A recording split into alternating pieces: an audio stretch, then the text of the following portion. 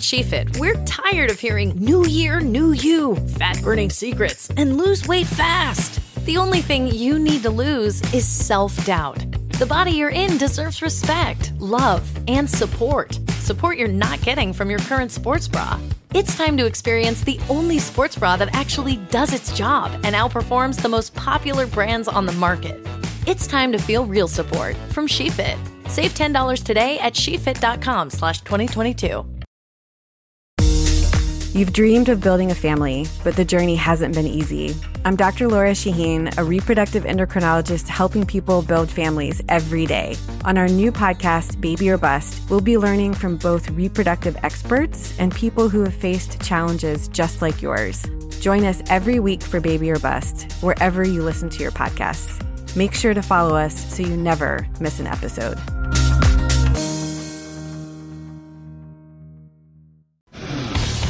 Today on the CzabeCast, whoa, the Gronk is back. Just like that, Brady has his buddy in Tampa. Now, will they suck or be a glorious one-year renewal?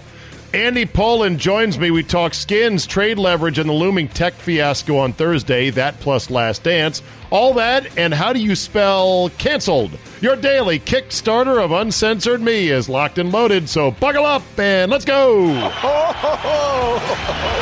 Here we go!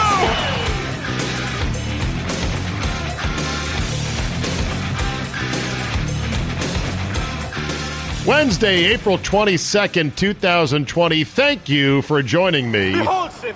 Behold, life. Simi. Real life. A thing that we have been denied for far too long. Good morning, my neighbors! Hey, fuck you! Yes! Yes! Fuck you, too! Yes, indeed. Day 42 of No Sportsmageddon Apocalypse. We will get through it by spit, grit, determination, and sheer mental focus. Speaking of, hey, fuck you, let's start with the big fuck you to Georgi Stephanopoulos. That's right, himself having a COVID-19 positive test, spotted outdoors walking in the Hamptons with his mask around his neck while talking on the phone. Another one, people. Just like Fredo Cuomo, who supposedly came out of his basement for the first time in 14 days, and they played it up on CNN, and they literally just want to ignore the fact he was out the day after Easter while he had already been tested positive on a bicycle and got into an argument with a dude who's like, hey, I thought you're supposed to be quarantining right now. This is what they think of the rest of us. This is our Northeast media elites. Hell, it's everybody that considers themselves an elite. Like, oh yeah, I'm not going to do that.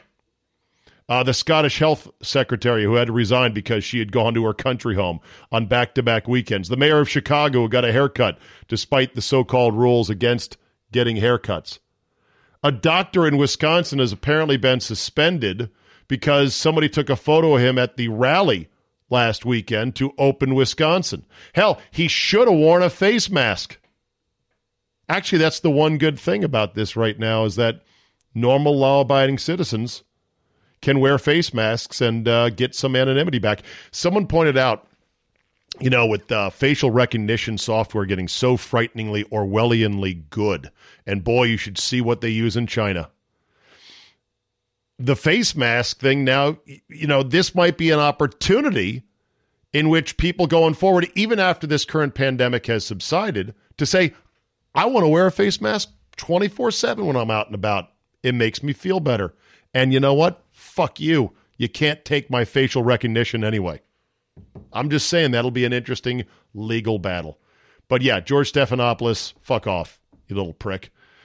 Chargers uniforms are awesome, aren't they? Everyone seems to like them. I only have one small gripe, and that is the numbers on the helmet, which I'm not opposed to, I think overcompete for an iconic, simple Bolt logo. I don't mind numbers if they're up on the front, on the brow, you know, above the hairline, so to speak, or above the eye line. I just don't know if they work in the middle of the helmet. Now, it's a throwback to, I think, the way they used to be many years ago, but different, you know, they've got three different colors of blue. They got the powder blue, they've got a dark navy blue, and they have a royal blue in between. And I'm a huge fan of blue. That's my power color, and I love all those different shades. But the numbers, that's my only small gripe. Most people actually love them. All the uniform redesigns this year, all the tweaks have been really good. From the Buccaneers to the Browns to the Colts to now the Chargers, it's all trending in the right direction, so that's good. Hey, let me jump back to this, some COVID-related stuff, then we'll get to Andy Pollin in just a second. So these drones that are on loan from China to bark at us to maintain social distancing. I was thinking, God, I'd love to take my drone and run it on a kamikaze mission to take out one of the police drones. How great would that be? Now, of course, even talking about this right now, the authorities could. Winston, I understand you're thinking of thought crimes against the state. Part of the problem is in New York, where these drones were spotted, and other municipal areas, they're likely flying in areas that have been geofenced off to us civilians. They probably have software on their drones that allow them to fly in otherwise restricted spaces. So that could be a problem. But the other thing is, if I did crash into them, my craft would be gone. They would likely collect the remains unless I crashed it over the water and it sunk to the bottom. They might go as far as to dredge it out and try to identify it. I did have to register my drone with the government. Although, did I do it with this one? I did it with my old one. I don't know. I don't know about this one. Anyway, if not crash into it, maybe I could just buzz it. Maybe I could just fly right next to it. Hey, what you doing? Yelling at the citizenry? All right, cool. I'm taking some video. What? I'm not allowed to be here? Could they, I guess they could arrest me for interfering with an official police drone. But, I could be as far as a mile away and just looking at my viewfinder sitting in a car somewhere and bam! I could claim that I was not trying to hit them. I could claim that the police ran into me. Hey, you scratched my anchor. Could the authorities prove that I was operating it? I'm not sure I really want to test all this, but part of me just fantasizes on fucking drones. Love to take one of them out. And you know what? Maybe a bunch of us that have drones would say, you know what? Enough of this shit. We're gonna swarm up in the sky and we're taking out police drones. Kamikaze mission. Oh yeah, one more thing. De Blasio's snitch line in New York City, where he filmed the promo, hey, if you know anyone violating these social distancing laws, let us know, has been filled with Hitler memes and dick pics. Just what I wanted to hear. All right, let's talk some sports. Andy Pollin is our guest today. Let's see what's shaking.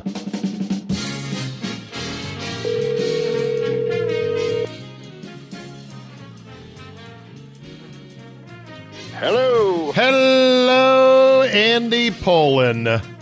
How we doing today, buddy? Well, I'm sitting here watching all this coverage of Rob Gronkowski getting traded to Tampa. It seems to be even bigger than Tom Brady signing with the Bucs. Well, he's the lovable Gronk. And we had kind of known for a while that Brady still wanted to play football. Gronk, I thought everyone assumed was safely retired. Not so. Yeah. It, you know what it smacks of initially? Maybe it's not the same thing, but you remember when Karl Malone and Gary Payton joined Kobe and Shaq with the Lakers? Yes. And they got to the finals, but I guess they didn't win it that year. No, they got trounced by the Pistons, by the starless Pistons, which to my recollection is the last true starless NBA champion. Yeah, you might be right about that. That was the Rip Hamilton, Ben Wallace Pistons, Chauncey Billups. They're relative stars, but they ran into a supposedly loaded Laker team with two ride-alongs in Karl Malone and Gary Payton, and they just got humiliated. Yeah, so, two guys, yeah. So here's my big takeaway on this with Gronk, and you may not agree with it, but I'm going to go there anyway because this is what I do.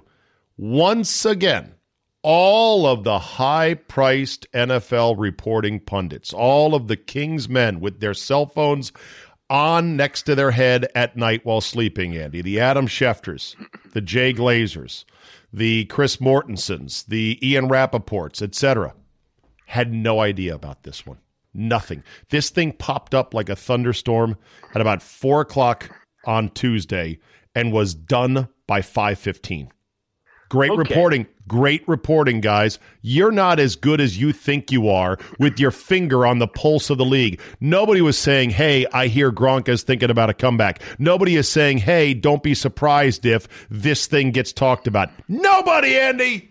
All right. Well, to Schefter's credit, he did tweet out something that was sent to him like March 8th from somebody who was speculating that this might happen or hearing Schefter had something March 8th? No, but he put out something with a tweet today. Well, look, these guys are pretty darn good. No, they're not, Andy. That's the problem. They're the most overrated entities in sports media. They get fed stuff by agents for a reason. They are information carriers more than they are great investigative reporters. You want a good investigative reporter? Show me Don Van Natta at ESPN. That's a different deal. And yes. I love Don Van Natta. I think he's a great reporter, but he has months and months to work out a story. These guys are reporting on the fly. And look, give Schefter some credit. Last October, he goes, Tom Brady's house is for sale. I'm not saying he's definitely leaving, but I think that there's a chance that's going to happen. And a lot of people go, oh, Tom Brady, he's a Patriot for life. What are you talking about? So, he was on top of some of this. That said, how do you think it's going to work? Probably not as well as the excitement is bearing right now, because you got Tom Brady, whose skills are diminishing to some degree, and Gronkowski, who is been really beat up, spent a year out of football. I mean, who's to say he's going to come back? Jason Witten was pretty good this year, right? I mean, he wasn't terrible, but I don't. Yeah, he had numbers, but I don't think he made much of an impact. Yeah, I mean, they were not, great. He wasn't an embarrassment, that's for sure. Gronk shed a lot of weight. Yeah. And you could see it in him. Now, can he play at that new weight? Don't know. Maybe he'll be better at that weight, given, the damage to his body and everything else. Yeah. I remember Alan Page was with the Minnesota Vikings, one of the Purple People Eaters. Late in his career, decided to shed a bunch of weight. And the Vikings didn't like it, so they cut him. And he wound up signing with the Bears and played like 4 more years and played pretty well. Alan Page, defensive end, who would go on to become a Minnesota State Supreme Court justice. That's the one, yeah. Yeah, how about that, huh? And he was pretty good with the Bears. So, I don't think that there's great value in being heavy in any sport. And I think that as you get older, you might want to shed a little bit of weight. And might help them. I think linemen have to be heavy. They have to be strong. And they have to be nimble, but offensive linemen, Andy, have to be heavy because they need anchor weight to not get pushed around. But Page was a defensive end and played at the end of his career probably 30, 40 pounds lighter than when he was in his prime. Yeah, defensive ends can definitely be lighter. So who do you think will sell more jerseys, Brady or Gronk? Oh, Brady. Okay. All right. Yeah. Just checking. But what about the WWE? Is he now the reigning champion? He has the 24/7 belt, which means you have to defend your title anywhere. You get jumped in a grocery store and have to fight for it. It's a joke belt that is often given to celebrities and non-wrestlers. They're not going to miss Gronk at the WWE, suffice to say. By the way, did you see the story about Oliver Luck is suing Vince McMahon? We'll get to that in just a second, but 2 more things on the Gronk to Tampa front. Richard Vitale has weighed in, Andy. Here we go. Oh, yeah, God. Tell me this is true. I can't believe this. I'm getting buzzed here. All of a sudden, I was relaxing. I'm getting all these buzzing sounds. Gronkowski to the Bucks. Oh, my God, I can't believe it. Brady to Gronkowski. They're shocking the world, the Tampa Bay Bucks. They are for real, man. Oh, I hope we can play football this year. I can't wait. My season tickets, man. Their words. I'm so excited. Are you kidding me? I'm jumping in. Whoa. He jumps in his pool, although not very. He barely steps into his pool. He should have really dove in at the end, for God's sakes. He's 80 years old. God bless him, right? Yeah, guy gets in. First of all, this is the first I've heard he's a season ticket holder to the Bucks. Now he has been spotted at Tampa Bay Ray games, right? But he is a shameless front runner, Richard Vitale. Yeah, I'd like to see proof of those tickets. How many games has he been to over the last 15 years? The other thing is that, they traded Gronk. It was Gronk plus a seventh for a fourth in return. And a lot of people are like, really? That's all you got for him? You would think that Belichick and the Pats would say, oh, you really want to come back and play. This is one last chance to ride with your buddy Brady. Surely we can pry a naked third or something else out of Tampa. Instead, they're like, here, have him. He's a retired wrestler. We'll take whatever. And so basically they just move up 3 rounds from 7 to 4. Yeah, it is kind of surprising, but he only wanted to go to one team, so they didn't have a lot of leverage in dealing him. And maybe there is something in Belichick that says, okay, he was a good soldier for me. This is what he wants to do. Let's give him this wish. And I think the Patriots are more realistic on what you can get in a trade, and they always trade quick, not slow. Right. And that should have been a lesson for the Redskins, who are still holding on to Trent Williams as the clock is ticking to the draft, where they just don't like the prices they're getting back for him. I think they've botched this, Andy. Oh, they botched it last year. This is Bruce Allen mess left behind. They could have gotten a first rounder for him last year. As soon as he didn't show up for minicamp, boom, get rid of him. And that's the one thing so far, and it's not a huge sample size, but Ron Rivera does seem to play the game that way. Don't want to be here? Goodbye. Right. So I think that's where they really screwed up. What would be such low compensation in the next couple days for you as a Redskin fan where you would say, oh my God, we gave him away for that? What round? Give me your trade option that you'd say, oh my God, we got ripped off for Trent. 4. I don't a lone fourth. A lone fourth would be, you'd be like, Jesus, we got robbed. Yeah. He's got 1 year left on his deal, and he's had injuries. The last time he played 16 games was 2013. And that's quite a stat. Of course, he's fresh. He's a year off recovering. Yeah, and Scott McLuhan was on with Kevin Sheehan. Yeah.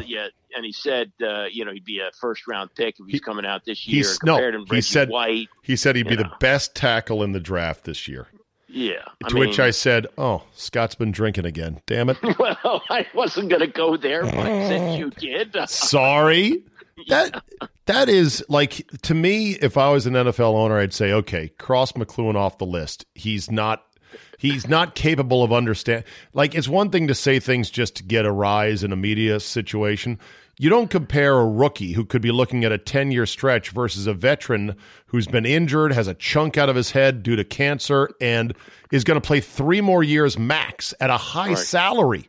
That's not even a comparison. He'd be the number 1 pick at left tackle, or he'd be the best left tackle in the draft. Get out of here. Yeah, and any team that trades for him is going to have to give him a contract extension. Otherwise, he's going to be a big pouting baby for a year. Exactly. So that having been said, we're coming up to it. This will be the last time you and I talk before the Redskins pick whoever they're going to pick at number 2. Nick Saban said today that teams that pass on Tua Tagovailoa will regret it, quote unquote, and compared it to when he was the coach of the Dolphins and the Dolphins medical staff failed Drew Brees' physical because of his injured shoulder. And the rest is history. Do you take the words of one Nick Saban seriously? I would listen, but I would go for the sure thing. I don't, given the fact that he's not just the hip injury, but the 2 ankle injuries, I think he broke his hand or his wrist in camp 1 year. So I would play it safe on this. If I was another team and was playing a little bit of house money, I might do it. But if I'm the Redskins, I'm going with Chase Young. I don't think Miami can pass him up at 5. They apparently will. Mel Kiper's been saying this for 2 weeks that they're not going to do it, that he's going to slide down to the Chargers at 6. Why? because, and this is not Mel's analysis of watching the tape. It's who he talks to. And he talks to a lot of different people. And that's the vibe that he's getting. He's the one that said Daniel Jones was going to be the first quarterback drafted last year. And a lot of people poo-pooed that. What happened? Jones went first quarterback. Miami has 3 picks in the first round. And I think they've got – I got to look up Miami's Hall of Draft picks. What's the worst thing that could happen if you draft Tua at 5 and he turns out to be a bust? You threw away a first-round pick. Okay. Yeah. Mm-hmm. If Tua's great, your franchise is changed for a decade or more. No question. Yeah, that's I agree. I mean, I would you can't pass him up. Right. Well, look at what everybody was saying going into the season. Oh, Miami's tanking for Tua. Well, look at this. Look what they're doing. They're tanking for Tua. And they might now, get him. They might have a chance to get him at 5, and they might pass on him at 5. Right. Which, wow, would that be something? Now, the Skins are at 2. Detroit and the Giants are 3-4. They both have incumbent quarterbacks they kind of like. If you're the Giants, you better believe, Gettleman better believe in old Daniel Jones, who had a nice couple early games and then started to stink after that. Yeah, but that's all part of the rookie learning curve. I think that they like him. I think he showed enough flashes that it looks like he's going to be good. And he also worked with David Cutcliffe at Duke, who's the the quarterback whisperer. He worked with the Mannings, and so I think they have confidence in him. By the way, if Tua is good and the Skins don't work out with Haskins, if the Giants doesn't work out with Daniel Jones, and if the Dolphins pass on him, and if Tua is really good, like this could be Deshaun Watson all over again. Yeah, I could. This could be Big Ben being taken at 13, I think it was. Mm-hmm.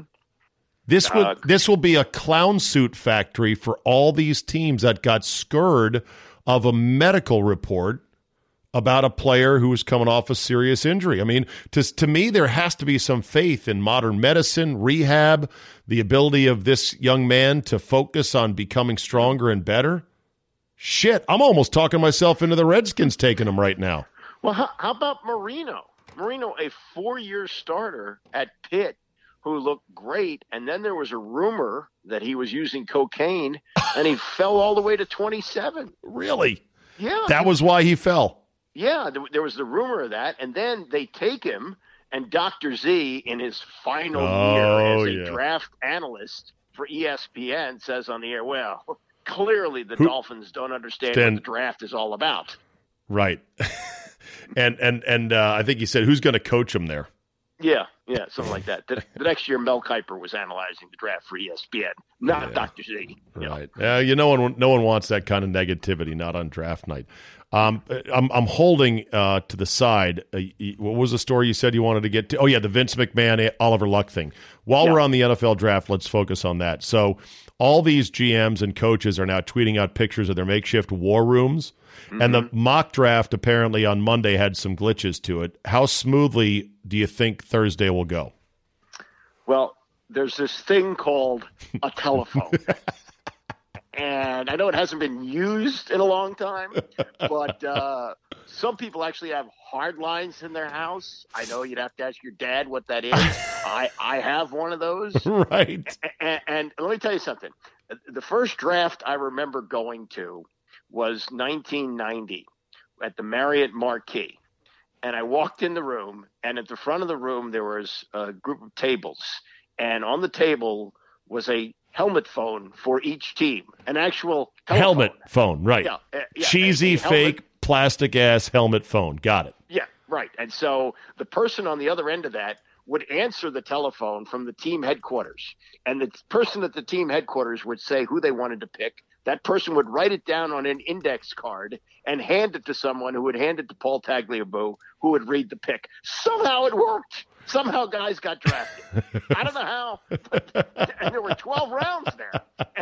And nobody said, oh, my God, the damn telephone failed. We couldn't get a pick in.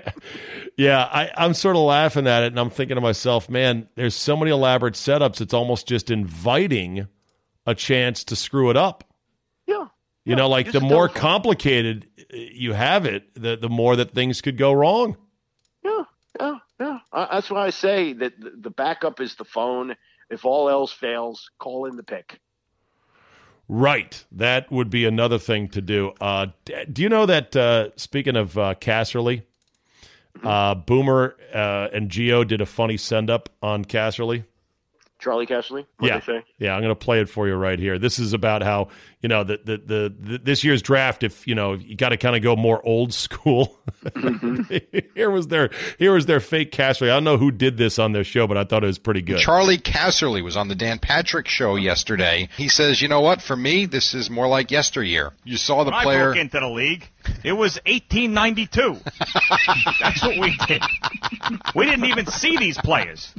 I would ride my horse into town, and I'd pick a name off a piece of paper that was nailed to the saloon. Jed sounded like a tough guy. Randy, not so much. So I picked Jed. I put him on the back of the horse, and away we would go. These guys with their fancy schmancy combine, get out of here. Listen to me and write this down. Oh, guys, pretty good, That's right? Pretty good. That's very good. Who's doing that? Is that Gio that's doing? I think it is Gio. Yeah. That's good. That's good. Well, you know, but it also points to the whole lack of sophistication once upon a time. Yeah. Well, I've told you the story of guys going to the draft with copies of Street and Smith. I know. Look up names, and Gil Brandt was so far ahead of everybody else because they were using a computer with the Cowboys.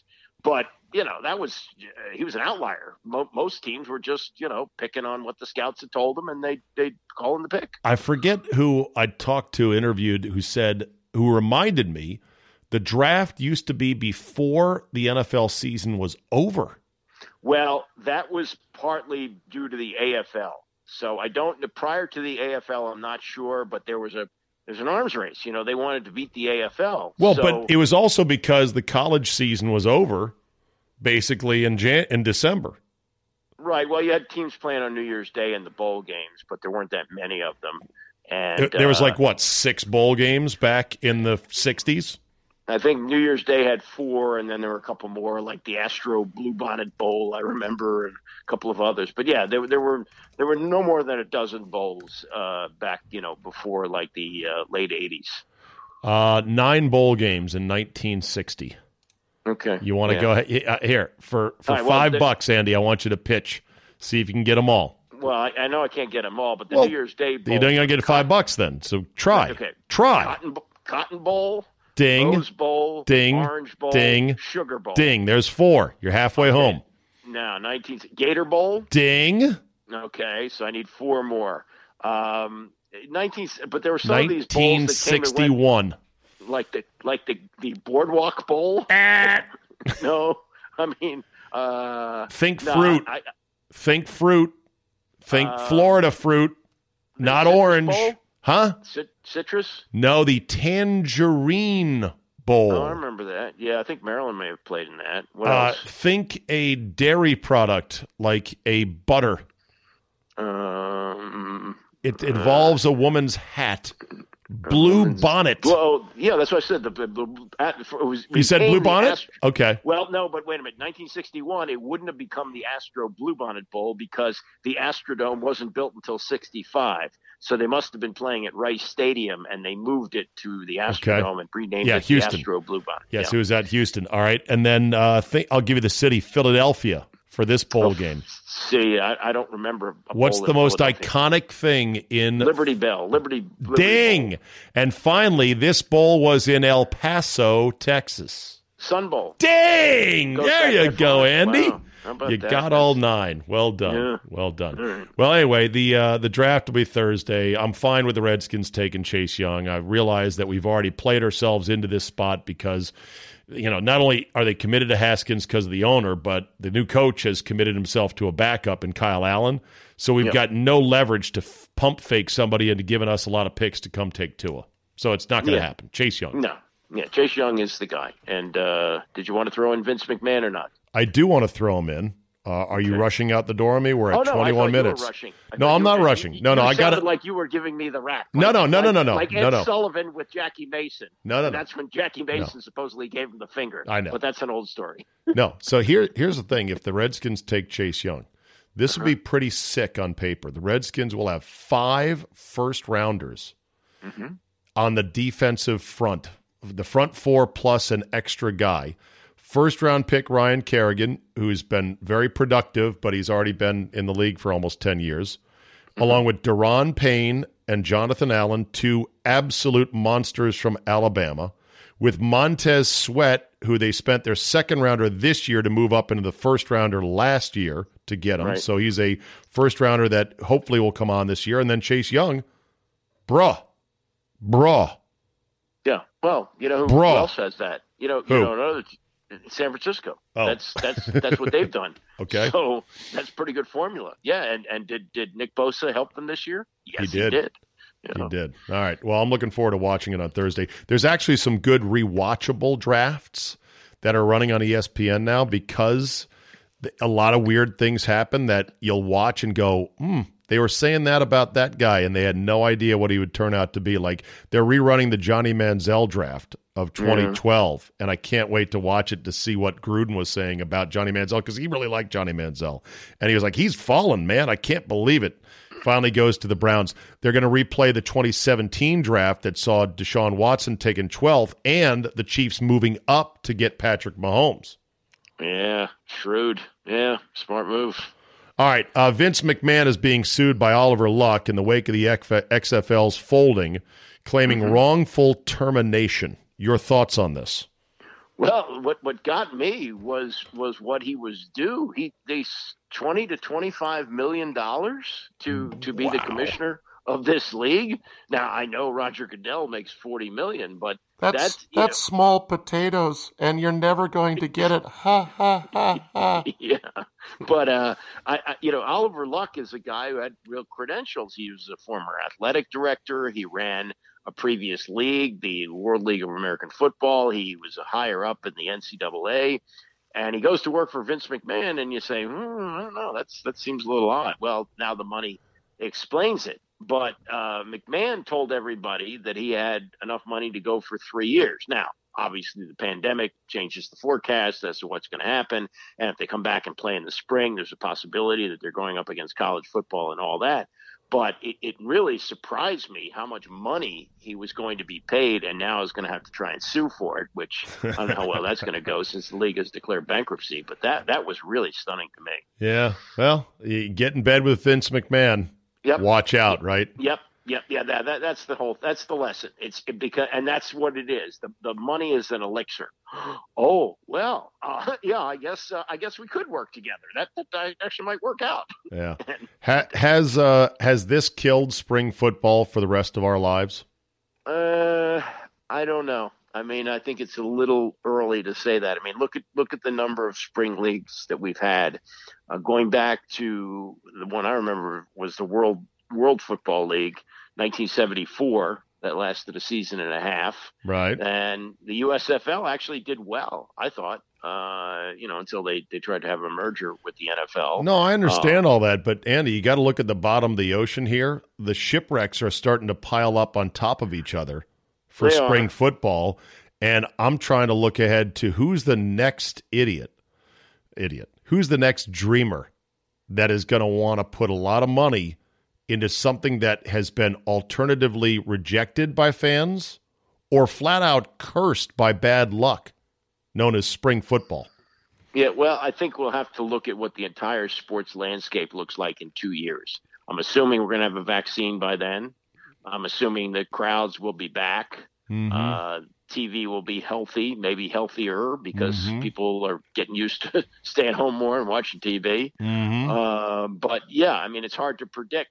Are we still going to be, pulling our way out of this, or are we going to be, back to where we were 3 months ago? And somebody says, hey, there's money to be made out there, Jed. Move away from there and get in there. So I don't know. All right, last dance. Go ahead. I've been asking everybody this week on the podcast their thoughts on it. What'd you think? I thought it was surprisingly great. I thought it would be good. I didn't think it would be that good. I know the story. I know, what went on with Jerry Krause, but the way they did it was really, really good. And I think that, for me to be all in at 11 o'clock at night when I wake up at 3:30 in the morning was a testament to how good it was. And I think Jordan, in a way we've never seen him before, dropping an F. You ever see Jordan drop an F-bomb? He's got a pretty cultivated image there. And I thought that showed you a side of him that was really remarkable. I think it was really well done. Did you compare notes with your son, and did he watch it? Yeah, he did. I mean, this was the 98 season, 97, 98.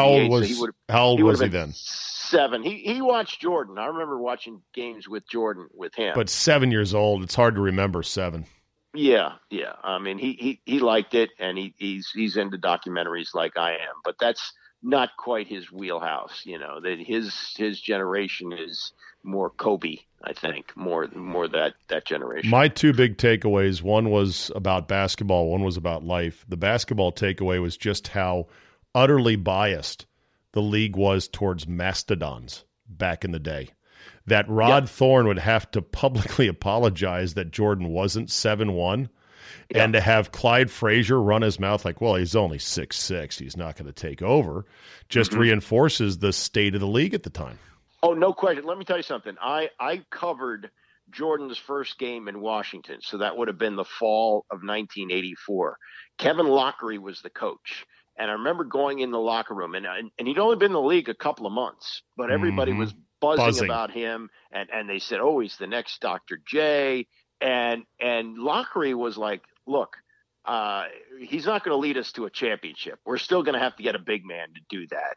And he said, I don't really liken him to Dr. J. I think he's more like Jerry West.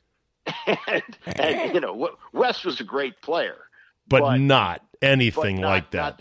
Not the transformational player that Jordan was, and the most competitive guy that maybe has ever lived. I mean, it's just remarkable. Somebody said one of the lines in there, two lines really got me. One was, he might be the most accomplished employee ever. Nobody's ever done his job better as an employee than Jordan. And then the little soundbite that they had of Bobby Knight, this is before Jordan ever played an NBA game. Bobby Knight was coaching him in the Olympics, and he said, this is the best basketball player I've ever seen. Now, of people who are not prone to hyperbole, I would put Bob Knight at number 1. I agree.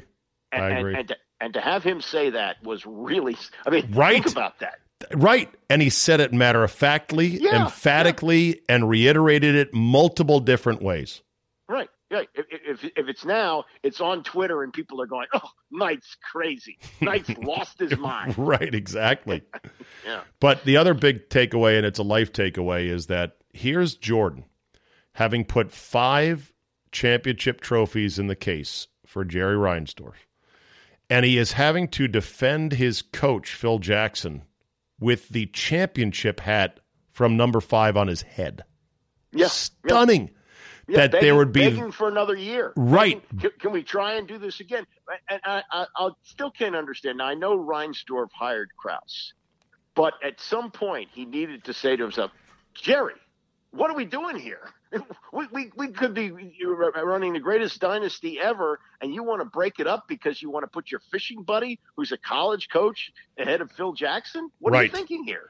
Right. So the fact that he was still not appreciated, that his coach was hanging on by a thread, his wingman, Scottie Pippen, was acting like a total dickbag at that point in his career, that you've got personalities like Dennis Rodman saying he needs a vacation in the middle of the season, which is going to be shown this coming weekend. I saw the clip of it. Yeah. But guess what? Jordan dealt with it all. He dealt with it all without getting too upset about it, without lashing out, without trying to pull a power play himself. He dealt with it. He navigated around it because he wanted to win. And he put it aside like, I can't believe these fuckers don't appreciate me. I can't believe I got to do this, this, and this. He's like, all right, well, shit, I got to carry the team early on. Whatever I have to do, I'm going to do because I'm about basketball. That's a great lesson in life because every organization, every business has fucked up things about it, unpleasant people, unappreciative bosses. You got to just navigate around, right? Yeah. Well, I also think he understood what Rodman was all about. So like when he bought the house, he knew the plumbing was bad. I mean, he knew there were certain things about it, but he also knew that when you needed him to get the rebound and when you needed him in the playoffs, he was going to post. And that's what happened. Yeah, it's good stuff. It really, the warm and fuzzies kind of washed over me with the old school legends, Bird and Magic and James Worthy talking about Jordan. And just the vintage highlights, man. It's fun because LeBron came in as a known entity. You and I did that Comcast thing where we watched him play a high school game, and nobody had any doubt he was going to be awesome. Jordan was still shrouded in we'll see about it. And within a month, he was the talk of the league. Oh, awesome. No question. Yeah, absolutely. All right, Andy, always good to talk to you. Enjoy the draft on Thursday night. We'll talk in next week. All right, Dave, take care. See ya. We'll end on this today. The Scripps National Spelling Bee has been canceled. Canceled for the first time. Not going to happen in 2020. First time since World War II. Two things. First of all, it's a shame it had to be canceled. It was scheduled for late May in the D.C. area, and they realized, that's probably not going to happen. But then they said, we saw no path forward to hosting the event this year. And I hate that. I know that the summers get busy. Some of these kids are going off to college, and you don't know. If you can't set a firm date now, which we can't, as to, okay, July is going to be solid, let's book it. Or August is going to be solid, let's book it. Then I understand that it's hard to reschedule. But to me, canceling stuff feels like giving up. And I know you're going to say, but didn't you cancel or postpone your Scotland trip? I did, and it does feel like a give up. But faced with the prospect of perhaps having to fly in July on who knows what air routes, who knows if our flights will even be running, who knows if we're going to be required to quarantine, what if the golf courses are open but the pubs are not? I mean, I'm not going to St. Andrews and not having a pint at Dunvegan's off of the 18th green. That's just pointless. So I hate canceling. It feels like quitting. But I guess I understand. The other thing is...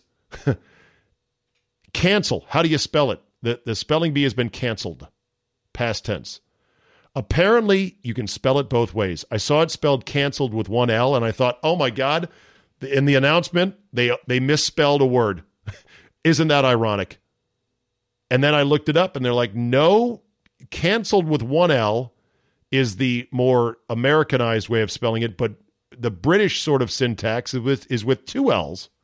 So it literally might be a case where you can spell it both ways. Has anyone ever been asked, how do you spell canceled in the Scripps National Spelling Bee? I don't know. But pour one out for the sweet little spelling nerds who have been denied their chance to shine this year.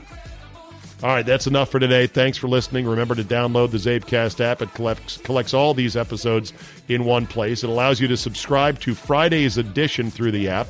It is not free, but it's cheap, 16 cents a day. That way you get more of me every single week. Rate and review so our algorithmic overlords bless our podcast, and tell a friend who just likes good things in their ears and know that's not a weird reference. Have a great Wednesday, and we will see you tomorrow.